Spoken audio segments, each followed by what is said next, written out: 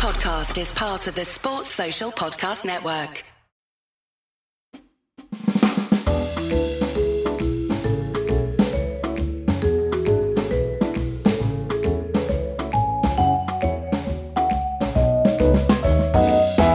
Welcome to another edition of Wagon Wheel on Spotify Live, not Spotify Green Room. They've changed it. It was Locker Room, then it was Green Room, and now it's Spotify Live. I look forward to the next name change to Spotify. Give this.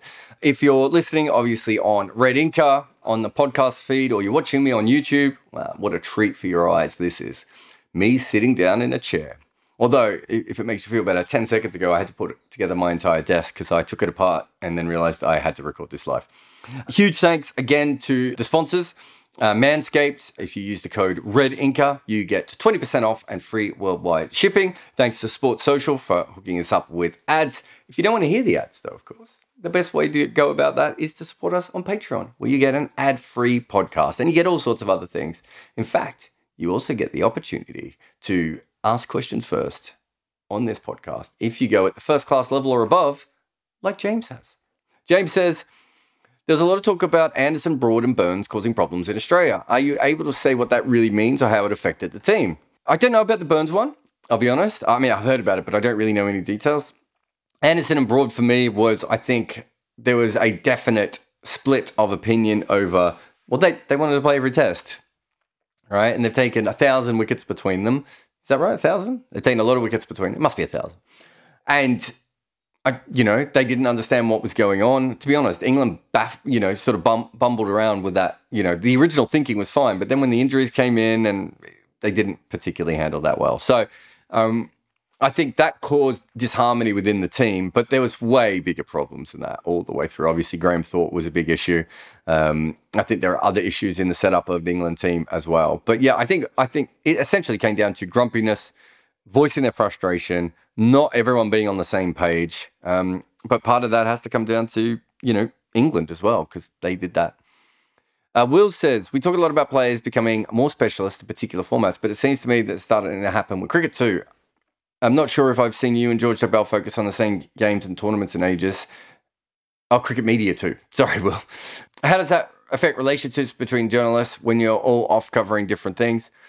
Yeah, I think it changes. To be fair, me and George both covered the England-West Indies Test series, I think. I think we both covered that. It just happened to be that he was out there and I was in a studio back in London with TalkSport. We only sent out half the team. I mean, me and George have been best friends, but not best friends, very close friends. But, I don't want to rank him. He's in the top 7. Top 3 on a good day, top 20 on a bad day, same as everyone. He's been one of my best mates for a long time, and we'll be absolutely fine when we sit next to each other and start bullshitting next to each other as we usually do. But yeah, you do. I mean, I haven't been on any tours in a long time, so the only people I've really had to be able to talk cricket with, other than you guys really on here, is people on my podcast or on TalkSport. So it's probably, that is a little bit different to me than before. But I think that's always been the case. There are certain journalists that have always done more limited over stuff for varying reasons. There are certain journalists who only like to do test matches. Then you've got your franchise journalists sort of coming in as well. So yeah, it does affect it. It's a very small community that actually travel a lot. I was talking to a journalist about this recently. She's writing a big piece about Dilip Premachandran.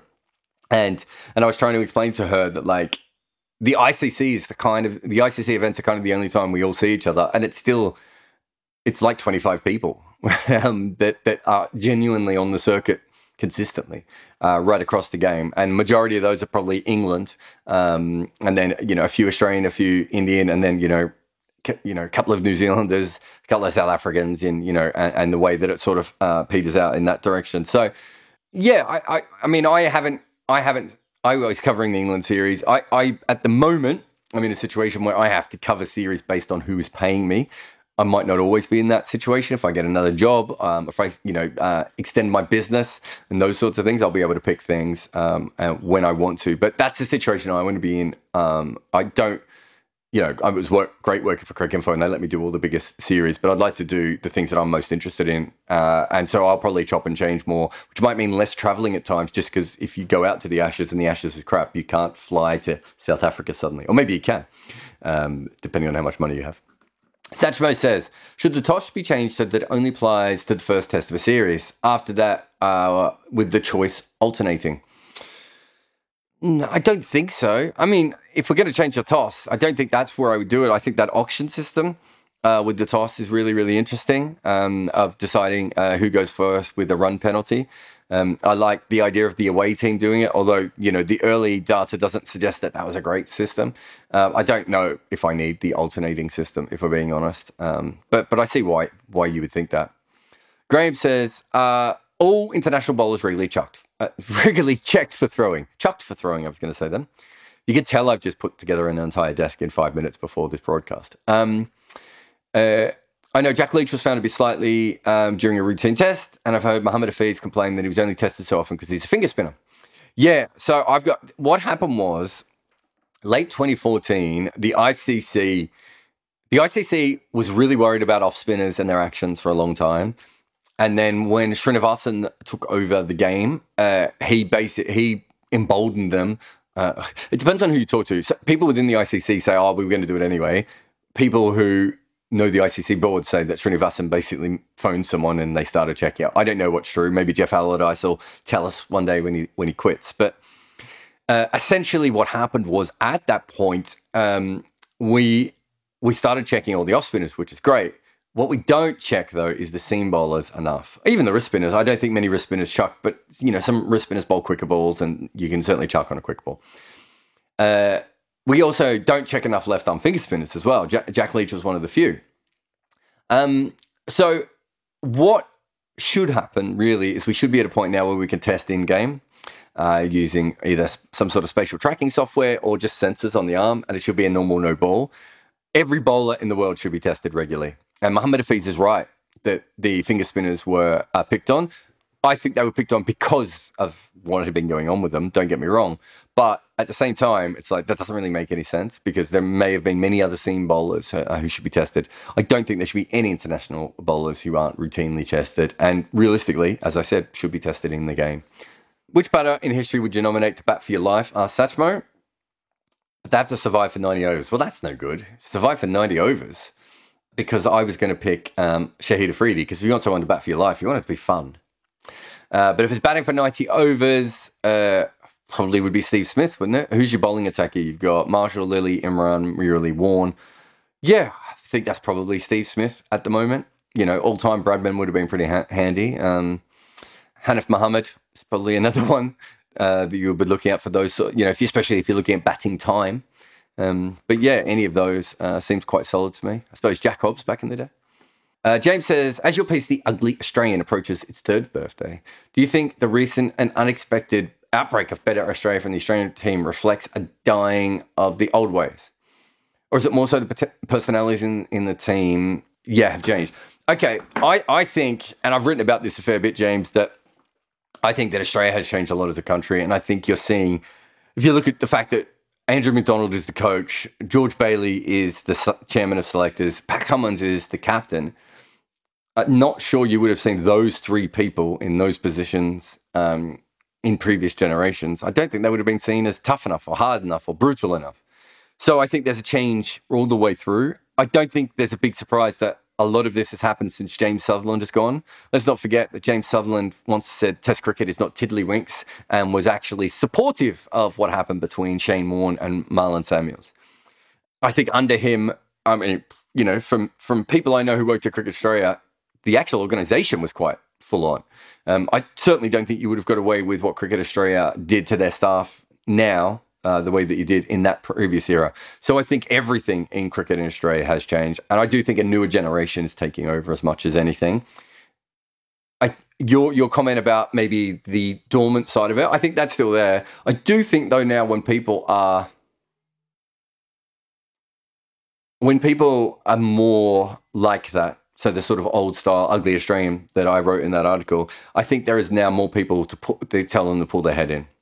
Whereas I think before, we know David Warner, it was encouraged. I mean, David Warner's talked about that. He was encouraged to be that character. I don't think that's how the Australian team would do it anymore.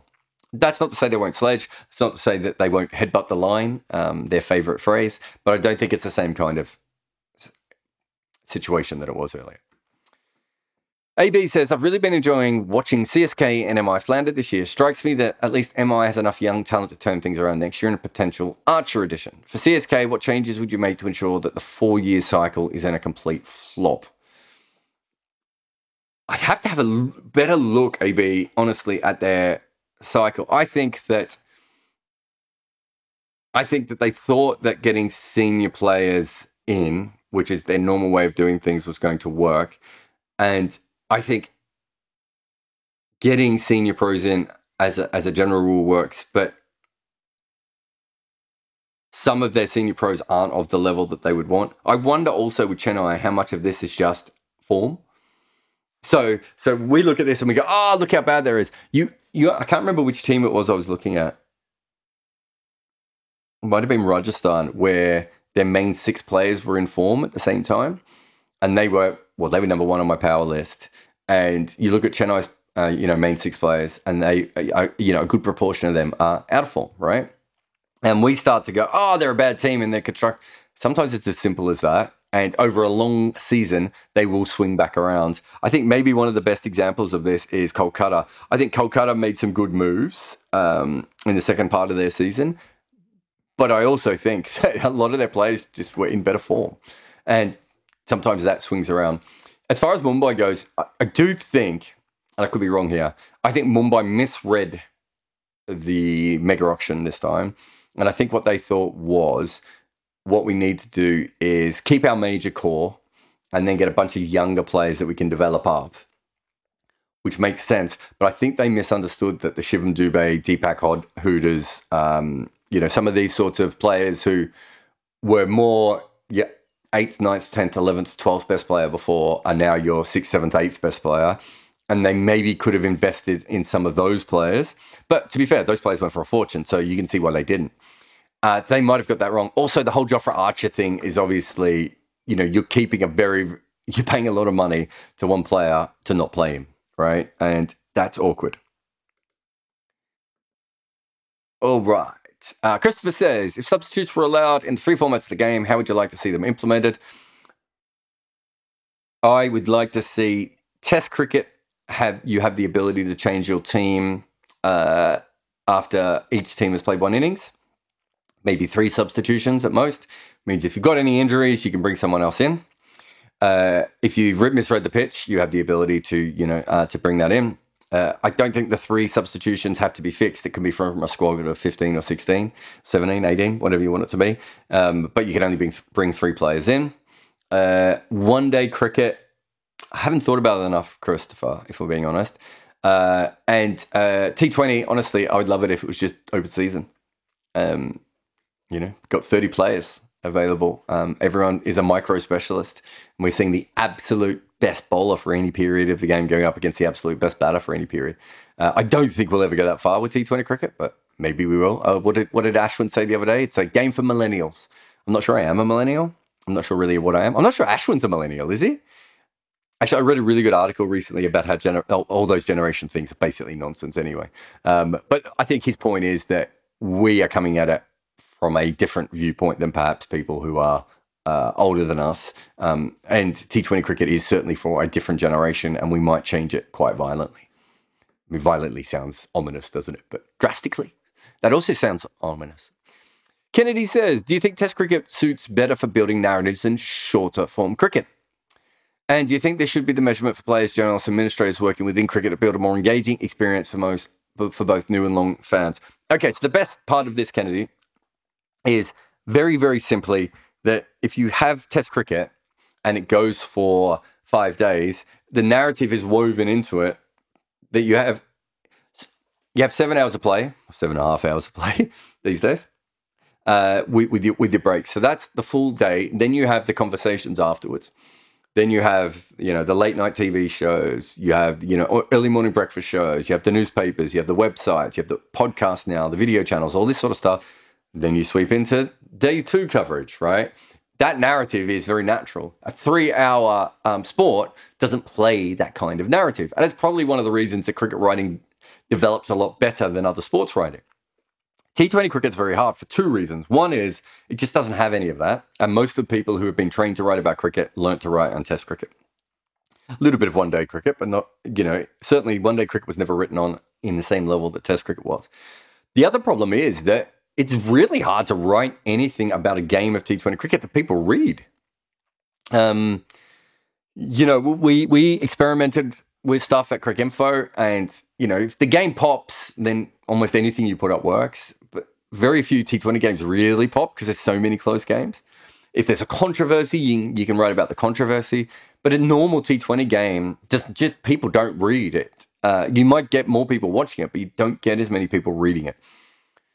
What we worked on at Cricinfo when I was there, and I don't know what they do now, was themes. So you've either got a theme coming into a game.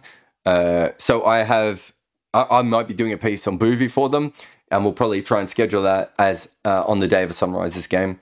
And then if he does something in that game, that piece will then be, pushed again that night. And the other thing I try and do is, a theme happens in T20. So Ashwin retiring out is a good one. I did Wides at the Death the other day. Those seem to work better. There's a narrative over a full season, though, which I think is actually almost as strong as a Test match or as a Test series. I don't think people have quite worked that out yet, though. But I certainly do believe that there's really good narratives over a season. And it's also, if you have a look at my work, Kennedy, it's why I kind of do it over a longer period, even. You got an extra question. Is Mumbai Indians fielding 5 genuine number 11s? Ashwin, Bumrah, Thampy, Undercut, Mills. Yeah, that's quite interesting. The other team that's doing similar was Rajasthan, when after they had their auction, reached out to me. And I said, look, I like a lot of what you've done here, but who on earth is going to be scoring for you at the Death if your top order isn't still there, right? You're so reliant on your top 4 or 5 there, isn't it? Yeah, 5. To bat big. And we saw it the other day, they've already had to use Ashwin as a pinch hitter, which you kind of have to do. Mumbai is a very fair point as well. I mean, the strength of Mumbai before was that centre core of the 2 Pandyas and Kieron Pollard. That gave you, when they could all bowl, that gives you between 6 to 10 overs a game, in different variations. Even though that, Pollard and Pandya are both right arm seamers, they're very different kinds of right arm seamers. That was a real strength, and they've gone from that to the opposite. Honestly, they had 5 specialist bowlers the other day, and they all got smashed, Kennedy. So I'm not sure if that's the biggest problem at the moment. I do think they might have overinvested in some younger talent. Although you look at that bowling lineup there, Ashwin, Bumrah, Thampy, Unadkat, Mills. They're not particularly young, are they? But maybe I'm more looking at the overall squad there. But I'm not sure that's an ideal lineup. But I have seen teams do it before. But you are very dependent on your top order. You see that more in international cricket, sometimes where teams just can't find genuine all-rounders. We've seen Australia go in with similar lineups to this, maybe not quite as extreme. There's another team that did it too. Was it Pakistan maybe at one stage before they went all in on their all-rounders?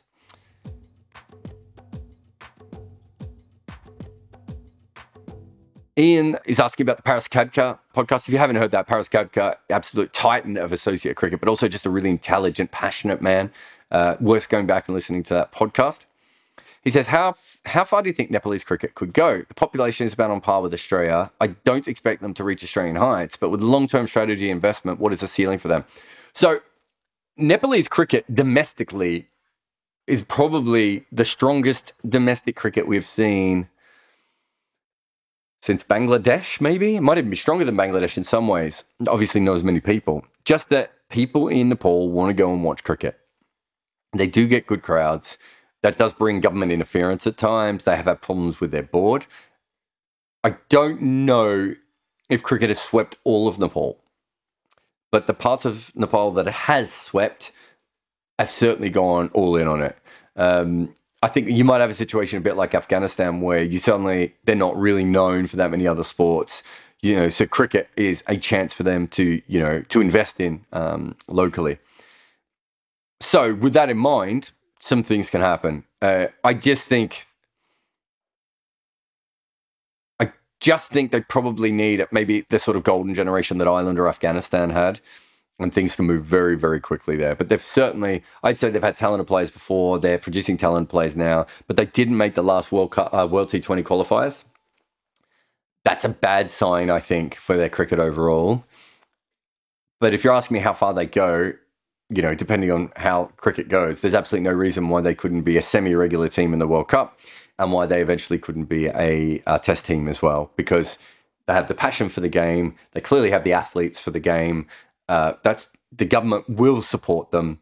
And I think going ahead, if it becomes the major sport in Nepal generally, then, you know, people will back it. You keep making fun of the idea that Leicestershire or Derbyshire could attract global interest, but isn't that a bit reductive? After all, Leicester City Football Club is probably worth far more than any IPL franchise. I don't think that's true. I don't think Mumbai is worth far more than anything in Leicestershire. Leicestershire has a population that's bigger than the West Indians. Surely it's the quality and presentation of the competition that attracts the audience, not how big the team's nominal catchment area is. No, it's about market. Premier League is a huge market. You could drop in a team from Slough, right? You put enough money into it and have enough success and people will follow it. They're not following it because it's from Slough. No one overseas knows what Leicestershire is or knows what Leicester is in this case, right? Premier League is what they know about well, right? You need to make a dynamic product and you can drop any teams in. The perfect example of that is the Green Bay Packers, right?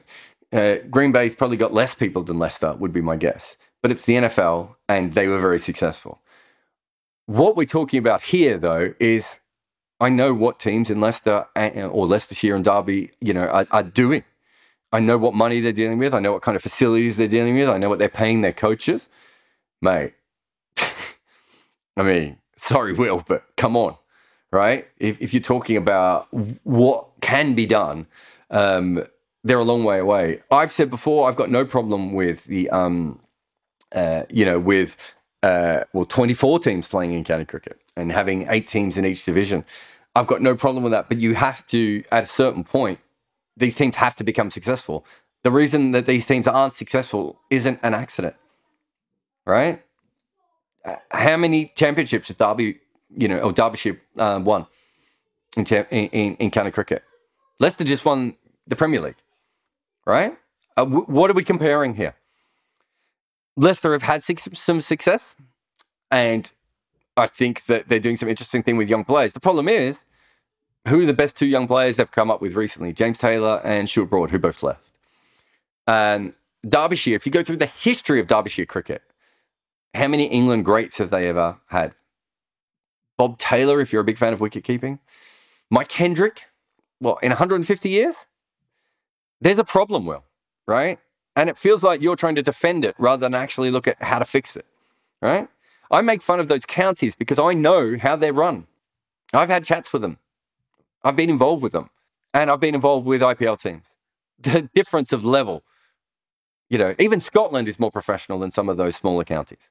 Ireland is more professional than a lot of the counties, right? We're talking about here about infrastructure. We're talking about the league in general. We're talking about the fact that the county system was not set up to be a TV product. It was not set up to be a breeding ground for English international cricketers. And those are the 2 things that you need to be successful right now. I don't care if Beckenham has a team or Hastings has a team. That's not the problem. The problem is the way this is currently being run. And it's not accidental that Derbyshire have struggled to make very good players over a very long period of time. All right. Thank you, everyone, for your Patreon questions. Let us get into the questions in the Spotify Live. Ekanth, you there, mate? Yeah, right. How you doing? Oh, good. So my question is on speaking about people and cultures. So this came out because of your podcast about Michael Clark, and one of your articles on Bangladesh's fans. So on Clark, you said he had very few views or something to that effect, and he had an ambition to be a big name. And with Bangladesh, it was about Ramiz Raja's comments in the maturity level of fans and how lower ranked teams were portrayed. So hope that gives you a reminder, sort of. But and I read a piece a little while ago. It was very self-aware, but it was like a commentary on a famous cricketer, and he was villainized because of his political views and kind of his big name thing. And he actually did a cultural analysis type of thing for this player. And he even talked about how people need father figures or something like that and try to connect it all together. So that made me get a lot of mixed feelings. So, as individuals, you don't necessarily have a quality control or a quality assessment thing to the thinking process. And it's kind of each to their own, but you have an intrinsic interest to these topics. So, how do you think it should be handled so that it is somewhat insightful or helpful? So with Michael Clarke, what I was really trying to do there was explain to, well, everyone, even Australians, but certainly to non-Australians, why Michael Clarke wasn't embraced. And one of the reasons was that Michael Clarke had an airbrushed image of himself. And even though Australia is a little bit like that, but doesn't like to admit it, maybe it was a mirror Michael Clarke was holding up. But if you compare him to Shane Warne and Dougie Bollinger, who let their flaws come out, right? Michael Clarke went the other way. And I wanted to explain why the fan base didn't get Michael Clarke. And I thought that was an important part of the Michael Clarke story. And I knew it was something that Michael Clarke would never be able to talk about himself. And, I knew his book wasn't going to cover that, right? The other side with the Bangladesh one, that to me felt like a really big issue that was always online that no one had ever talked about. And one of the things that I'm really interested in is the way that fan bases mature and change. So, if you look at Australia's reaction in Bodyline to what happened, you look at New Zealand's reaction to the underarm ball. You put both of those things in modern culture, and I think it would be different. There would still be controversies, but they would be different. And it's because of the way those fan bases were maturing, right? So the underarm was at a point where New Zealand were finally felt they were almost on an even pegging of Australia after years of Australia refusing to play them and New Zealand being afraid of playing them at times as well, right? And Bodyline was at a period where Australia finally thought they could dominate England, and then they thought England changed the rules of cricket. Changed the playing conditions, changed the way it was played on them, pulled the blanket out from under them. And I thought the Bangladesh Ramiz Raja one was a really interesting moment in time where you had a commentator who was quite openly speaking down about Bangladeshi cricket and cricketers at times. And you had a fan base that was rising up. And what I really wanted to do was put that into a historical context so that in 30 or 40 years' time, we can remember that as a key part of the Bangladesh journeys. You have to learn how to be a fan. Does that make sense? Right? Okay, so even now that the Ramiz Raja piece was 4 or 5 years ago, and looking back on it, it is kind of ambiguous, let's say, because you haven't necessarily characterized him. You still try to analyze what he said and what his feelings were, and to some extent, try to make sense of it at least. If rationalizing is the wrong word to use. So Ramiz Raja isn't the important part of that. Ramiz Raja is no one, right? I know he's gone on to be someone. But Ramiz Raja is a random commentator. What I was trying to look at historically was what was happening within Bangladesh cricket fans. That they were finding their voice, that they felt like they could question a Pakistani cricketer who's commentating for the ICC. That they felt that someone needed to take up their arms, that someone needed to say that. That's what I'm doing. But you're wrong that I was ambiguous about Ramiz Raja. I let his own words do it. He basically said that they needed to grow up. I let him be the idiot in that particular moment, right? But the piece is not about him. I don't care about Ramiz Raja, right? The piece is about Bangladesh cricket. You have to. It's really important that people learn how to be fans, and that develops and changes over time. Different fan bases become different. They start in one area, they go somewhere else. Like the Australian cricket fan was always more aggressive, but then it got uber aggressive through the 80s and 90s, and now it's got quite placid. It's changed. So fan bases change, your team changes, your population changes, your community changes. The way the sport is viewed is changed. So in Bangladesh, before, there was almost a we're happy to be there element to Bangladesh cricket, right? We can't believe we're here. We were probably promoted almost accidentally. It could have been us. It could have been Scotland. We got promoted on the back of a game against Pakistan, And now we're losing all the time, but we're happy to be here. And then they're like, we can actually win. And we're going to win a little bit. And we've made the quarterfinals of a World Cup, and we deserve more respect. And we certainly deserve more respect from what they saw as a major figure and what I see as a minor figure, Ramiz Raja.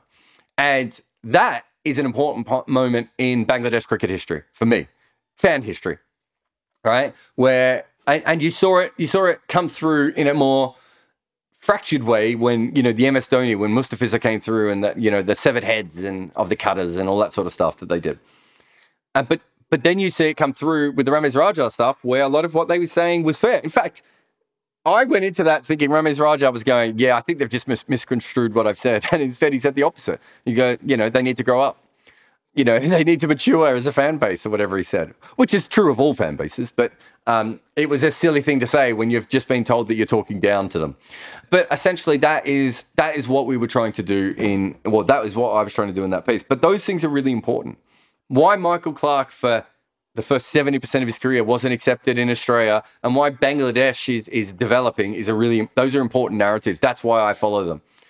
Right. So you talked about how you express them, and then there's the other side to it is on how you perceive them and how your own experiences with them as players, teams, culture, societies, whatever. So how do you kind of review that and put things into perspective? I suppose when you're looking at those sorts of issues, you're looking at the society itself. Where is that nation at the moment? So in Australia's case for Michael Clarke was perhaps the face of Australia before Australia was ready to admit that Michael Clarke was the face of Australia. We still wanted it to be Leighton Hewitt and Steve Waugh and those sorts of figures, although Leighton Hewitt probably went a bit sour, but or a Pat Rafter type of person. And then we had, a brand come through like Michael Clarke. So you're putting that there. And with Bangladesh, it's a similar thing I've studied fan culture and the history of cricket nations, from Australia all the way through to, I suppose you could almost put Nepal as the last one that I've started, paying close attention to, but Scotland, Ireland, Afghanistan, all those ones. You start to see patterns and you start to see the point where they go from happy to be there to furious at any infraction. And I suppose one of the best ones was, the Sri Lanka one with Murali, right? Like, all things considered, Murali probably did have an illegal action and probably not consistently. I think we know, but through Murali, we learn a lot more about actions and he probably changed the game for the better. Certainly the way that we treated throwers. But there were certainly deliverers he bowled that he went over 15 degrees. I don't think there's any doubt of that, that happened. And if we had general sensors on him, that would have been fine. He would have been called for a no ball every now and again, and we would have all moved on. But we weren't ready for any of that. But if you look at the reaction to that, you can certainly see that was Sri Lanka finding their voice, right? Sri Lankan fans, Sri Lankan cricket, Sri Lanka's captain standing up and going, no, we're going to do this. We're going to fight back here. And, you see those sorts of moments happen all the way through cricket. And, they all come in different ways and shapes and forms. But it's a really common pattern. It's a really, really common pattern. You can go back to Fred Spofforth charging into the change room and abusing WG Grace, right? It goes back that far. We're talking the fourth or fifth test, maybe I can't remember off the top of my head, maybe the sixth test ever played, where Australia went, wait a minute, who do you think you are to act like this in front of us? You may be a god in England, but to us, you're another cricketer, and you've rattled something that has changed. And what WG Grace did that day was probably emboldened Australian cricket, and you see those moments over and over again in different cricket cultures. You see Jeremy Coney and Glenn Turner out on the field basically go, these Australians, we can out strategize them. They're basic. We can be better than them, right? And then you see the fans get involved. And it starts on the field, but you can start to see these patterns again and again when you follow the history of cricket culture. India after 1983 is another perfect example of, wait a minute, we beat the West Indies at Lords, right? And the cricket culture changed. Before that, Indians were really fans of cricket. After 83, they become fans of Indian cricket. right? Those generations come through and they're different than the generations before them. And you could say the same, that probably similar things happen with other countries, but was probably a little bit before our time. But we saw that with India, and we've seen similar things with Pakistan and Sri Lanka. And, you know, we will see similar things probably with Irish fans coming forward and you know, other ones. This is how it works. So when you're asking me what I'm seeing 150 years of cricket history. And then I want to distill that because someone has to write that. Someone has to tell people that this happened, that this culture changed at that time. And it might sound silly that the person they were calling out was at that time a semi-famous cricket commentator, but that's a big deal for them, right? Because they were part of Pakistan. And this is a guy who, you know, was a major Pakistani player who was talking about them in a way they didn't like, and for them to rise up. But really, the real story is that they were willing to call people out in general. It doesn't matter if it's Ramiz Raja or, you know, anyone, right? Those are the sorts of things that I think should be chronicled. Thanks for your question, mate. Cheers. Jocks, you there? Yeah, I'm here. Beautiful. What's your question, mate? Yes. So I had a question about Night Watchman.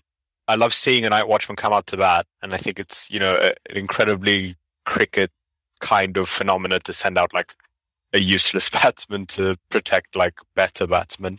But for me, it doesn't really make sense in the modern game. Like, I don't quite understand why a good frontline batsman shouldn't just be able to see out like 20 minutes or 15 minutes at the end of a day. So I was wondering if you knew at all like where it came from and like what the tactical value of it was and why it is that teams still do it, or is it like a weird cricket hangover thing? I can tell you where it came from. It came from rich amateurs in England not wanting to lose their wicket at the end of the day. Send out a professional bowler to do your job for you, right? I mean, that's literally what it is. It's a terrible, classist and it makes no nonsense. sense to me in the modern game that you'd send out someone who is, well, not a batsman to try and see out 20 minutes with a new ball after you've lost a wicket or something. Like, surely the batter is best placed to do that. So I was like, why do teams still do it then?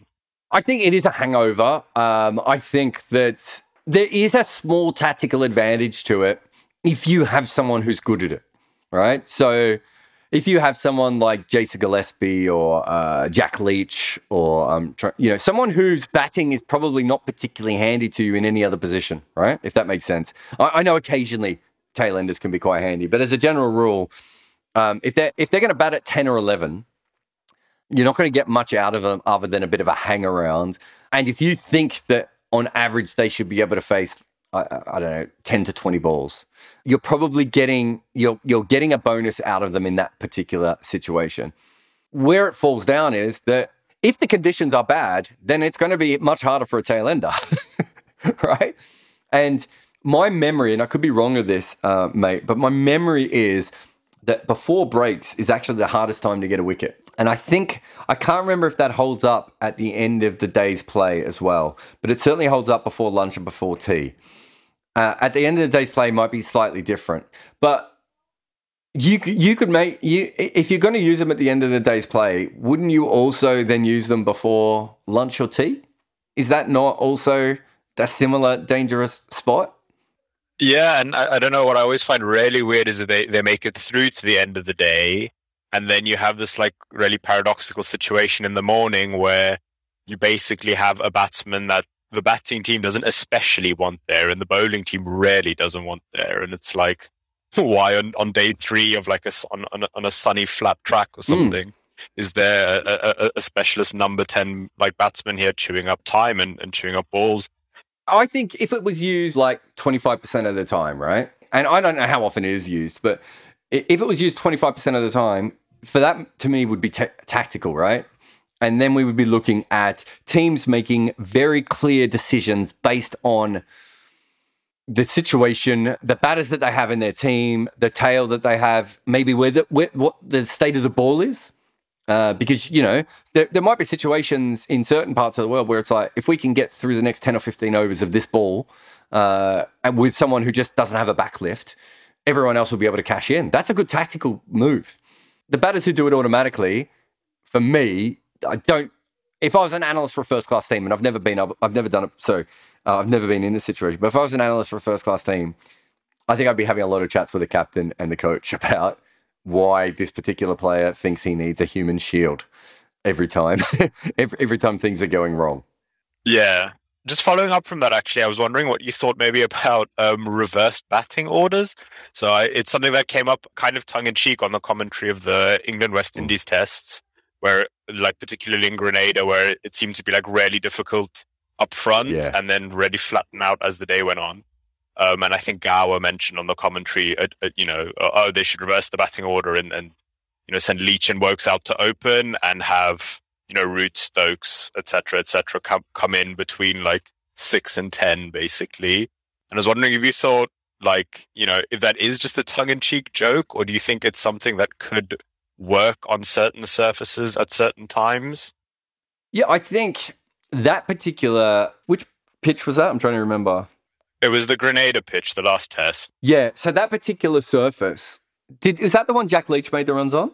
Yeah, Jack Leach and Mahmood did in the first inning. Yeah, so that particular surface, my memory was him and Kemar Roach made runs, and neither of them have very big backlifts. And I had a theory that it was probably a pitch that you could dead bat on, right? Which I know part of the reason was that they didn't face the new ball. I would have had no problem with Jack Leach opening up with one of the England openers in that case, probably Lees, and seeing if they could get through 15 or 20 overs, because I can't remember when the pitch started evening out, but it was between the 25 and 35 over mark, where that pitch was so weird. The new ball did a little bit, then it would die off, then it would get tough, and then it completely died. He's like the ball just completely acted weird. But if you could get through that new ball bit and then have Zach Crawley and Joe Root and who's batting 3 in that series? That's a very good question. Root was batting 3. Oh, Root was 3. So Lawrence was 4, wasn't he? Yeah. So if you have Crawley, Root, and Lawrence coming in between the 20th and the 40th over, and you could have also thrown Ben Foakes up as well. So you could have opened with Leach, had Lees open with him, have Foakes or Wokes come in at 3 to try and get to that period where, and then you've got set batters when it gets a little bit more difficult. And then as it eases off, you've maybe got Root and everyone else coming in, 6, 7, 8, 9. You probably don't want them coming in as late as 10 or anything like that. So that's why I wouldn't want to send too many people up. But that particular pitch, from a tactical point of view, I'd be shocked if the England analyst didn't suggest something like that. Absolutely shocked. It would have been huge for England to try it. I don't think there are that many pitches where you see that sort of stuff, but you do sometimes see pitches like that where I think the absolute best thing you could do now would be to send out someone who's just going to dead bat the ball for 10 or 15 overs. Or, you sometimes see it in England where that period between the 15th and the 30th over where it's hooping around everywhere and you want to send out a tail ender with soft hands. I don't, if it's that specific role and they might fail, because the thing is, it's very easy for Jack Leach to come in the 60th over when the pitch is already flat and bat, right? And that's the big thing with Chris Wokes, the old Ben Jones column about Chris Wokes batting at first drop. Okay, so there's 2 things that Chris Wokes is going to have to deal with in that situation, right? The first thing he's going to have to deal with is that the ball is going to be pinging around everywhere, and he's not used to that. That's going to bring his average down. If he averages 30 in Test cricket, he's going to average less if he bats at first drop or reopens. The second thing is that when he usually comes in, the bowlers are tired, and the ball's softer, so it's harder to bounce him out. You've got to factor in all those things when you send those guys up the order. That doesn't mean particularly that those sorts of players can't work on occasion. Yeah. I saw in your pinch hitters video you were talking about a lot of the time when bowlers are promoted up the order to do a specific job, they even subconsciously start to think like batsmen and therefore get out or chew up balls. Do you think you'd see a similar thing in first-class cricket? Yeah. If you were to try this kind of like batting by role, regardless of whether you're like traditionally a tail ender or whatever? You see it in club cricket. I mean, you see it in every level of cricket. If you send someone in at first drop, they get their first drop mindset on, right? We're so trained to believe that these positions make sense. I remember I was about 15 or so, and my senior team, I thought I was playing as a bowler, and they sent me out to bat first drop, and I thought I was in as a night watcher, and I didn't ask. I just assumed, right? And I went out there and I smashed like 60 or 70. And when I went out, the captain came up and he's like, "I knew you could do it." And I went, "Well, you sent me up as a night watcher." And he's like, "No." And I went, If I'd known I was actually batting as number 3, I wouldn't have gone out there and batted like that. I would never have batted like that. Like I was dancing down the wicket, like a madman, and hooking every short ball. And I think there is that part of it. And that's where I would have focused more on Jack Leach, only because Jack Leach almost doesn't have the ability to bat like an opener or a first drop, right? Like he's so, and that's why Jack Leach, Jason Gillespie, I'm trying to think of some others that we've seen in history of those sort of, Holgard was probably another very good one as well. Paul Harris, those sort of real dead bat guys where there's almost no back left, they are quite handy in different kinds of situations, right? The ball's pinging around, being able to put them in certain situations might actually help. Whereas Chris Wokes probably... He's too good of a batsman. If he specialised as a batter, there's no doubt that he would think a little bit more like a batter, and he has the shots of a batter, right? So, yeah, I certainly think in those sorts of situations, I wouldn't go down that. But that's some excellent question, mate. Thanks so much for that. Great, thanks a lot. All right, we've got a couple in the text. Siddharth says, "Who's the second best cricketer of all time?" Obviously, Bradman number 1. My nominees are Sobers, Kallis, Imran, and Marshall. See, Imran for 10 years, but the other first 10 years of his career weren't particularly spectacular. Kallis is good, but did really bowl part-time overs. Sobers is good, and his record doesn't look as good because... His bowling record, I should say, doesn't look as good because if he just stayed as a left-arm seamer, he probably averages, high 20s and doesn't have to bowl left-arm wrist spin and left-arm finger spin. I'd probably disregard Marshall just because, as good as he is, I think other bowlers have been on a similar level to him. Like if you look at Imran's record, it's not that dissimilar to Marshall's, and averaged over 30 with the bat.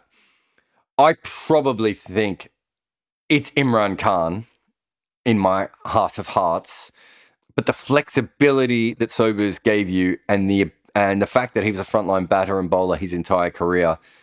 But then he averages 35. Oh, it's so tough. Yeah, I think if you pin me down to it, I'm gonna just go Sobers over Imran, with Kallis obviously not that far behind either. But I'm just gonna go Sobers just because he was such an all-rounder that he gave you the ability to bat, bowl, and field in so many different ways. We've never really had another cricketer like that, and I don't think we ever will, who can consistently do that. Obviously, we've had players like Tony Greig who can do a little bit of both, and but Tony Greig wasn't the athlete and wasn't the top order player, or the destructive force that Sobers was with the bat, and more of a good fifth bowling option rather than a frontline bowler the way that Sobers was. But it's just the all round ability of Sobers is so dynamic that I'm willing to forgive the fact that he probably averaged high 30s when he bowled his spin, and if he wasn't.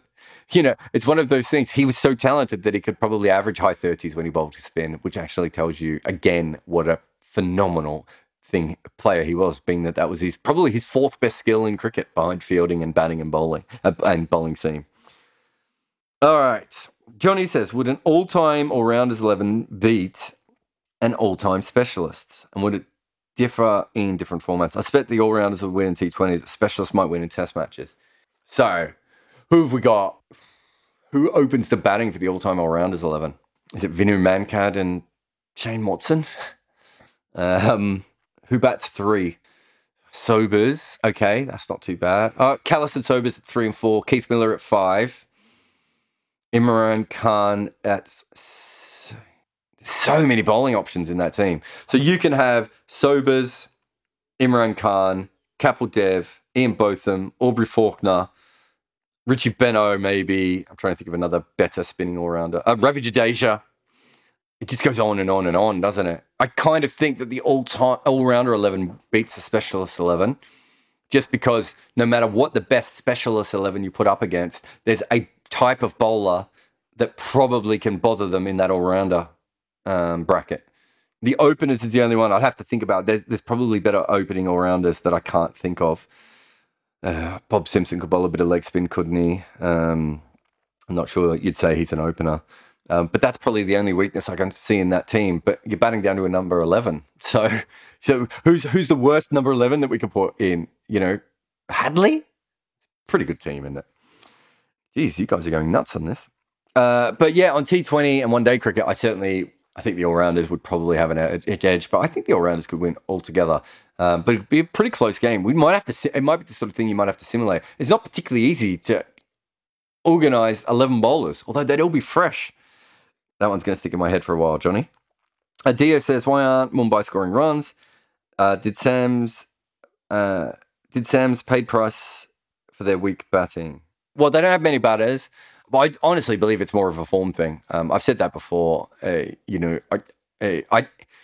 be shocked if they don't make runs all the way through. But it is a shallow batting lineup, and we've seen them, Rajasthan, very shallow batting. We see Punjab with very shallow bowling. We're seeing some bowling and batting lineups that are a bit more stretched. Part of that is just because there's more teams and they're a little bit weaker, and we've gone away from the super IPL strength of 8 teams, and so teams have stretched out. And perhaps Mumbai paying all that money for Jofra Archer hasn't helped them. They don't seem to believe in their fourth overseas player, for instance. That's a huge problem, I think, at the moment. Ross English has said Wilfred Road opens for the all-rounders 11. Yeah, he's right. Maybe Ravi Shastri as well. So there's probably a couple of guys there. Whether Shastri's bowling probably quite lines up for it, but and you still got Shane Watson as well, and Bob Simpson and Vinu Mankad, although his batting's maybe a bit weak for opening in that sort of a team. But that's it. That's all the questions we have for today. IPL starting, so huge thanks to everyone for coming on as usual. Remember, you can support us on Spotify. Support us on Patreon. That's the place to support us. We're really getting quite close to moving to a third podcast a week. We're just trying to pick up some more advertising and some more Patreon. But we've been getting great Patreon support of recent times. And remember, you can ask questions at the start of this chat. And, just a huge shout out to Manscaped. 20% off if you use the code RedInker, all one word. And you can get your Lawnmower 4.0 and all the other cool manscaping products to scape your manhood. And, huge shout out also to Bodyline T-shirts for their T-shirts and everyone on Patreon, and also those people who use Buy Me a Coffee as well. Honestly, when it comes to this podcast and the YouTube channel and the email, all the different things I have, it's great if you can support us with money, but the more times you share the content, the better it is for us. The more people who subscribe allows us to get more people. We can get better guests in. We can improve the technology, get better production. All these sorts of things help. For instance, the reason I was disassembling my desk today is because I was about to reassemble my new desk, which is paid for essentially by the Patreon supporters. So huge shout out to everyone. Let's go watch this IPL game. I've got to find my iPad actually and set that up while I set up my new desk. But just a huge shout out to everyone. Thanks for coming on to the Spotify Lives. And just thank you all for coming on, for listening and for sharing and for everything else. But for me, it's bye, and I'll talk to you next time.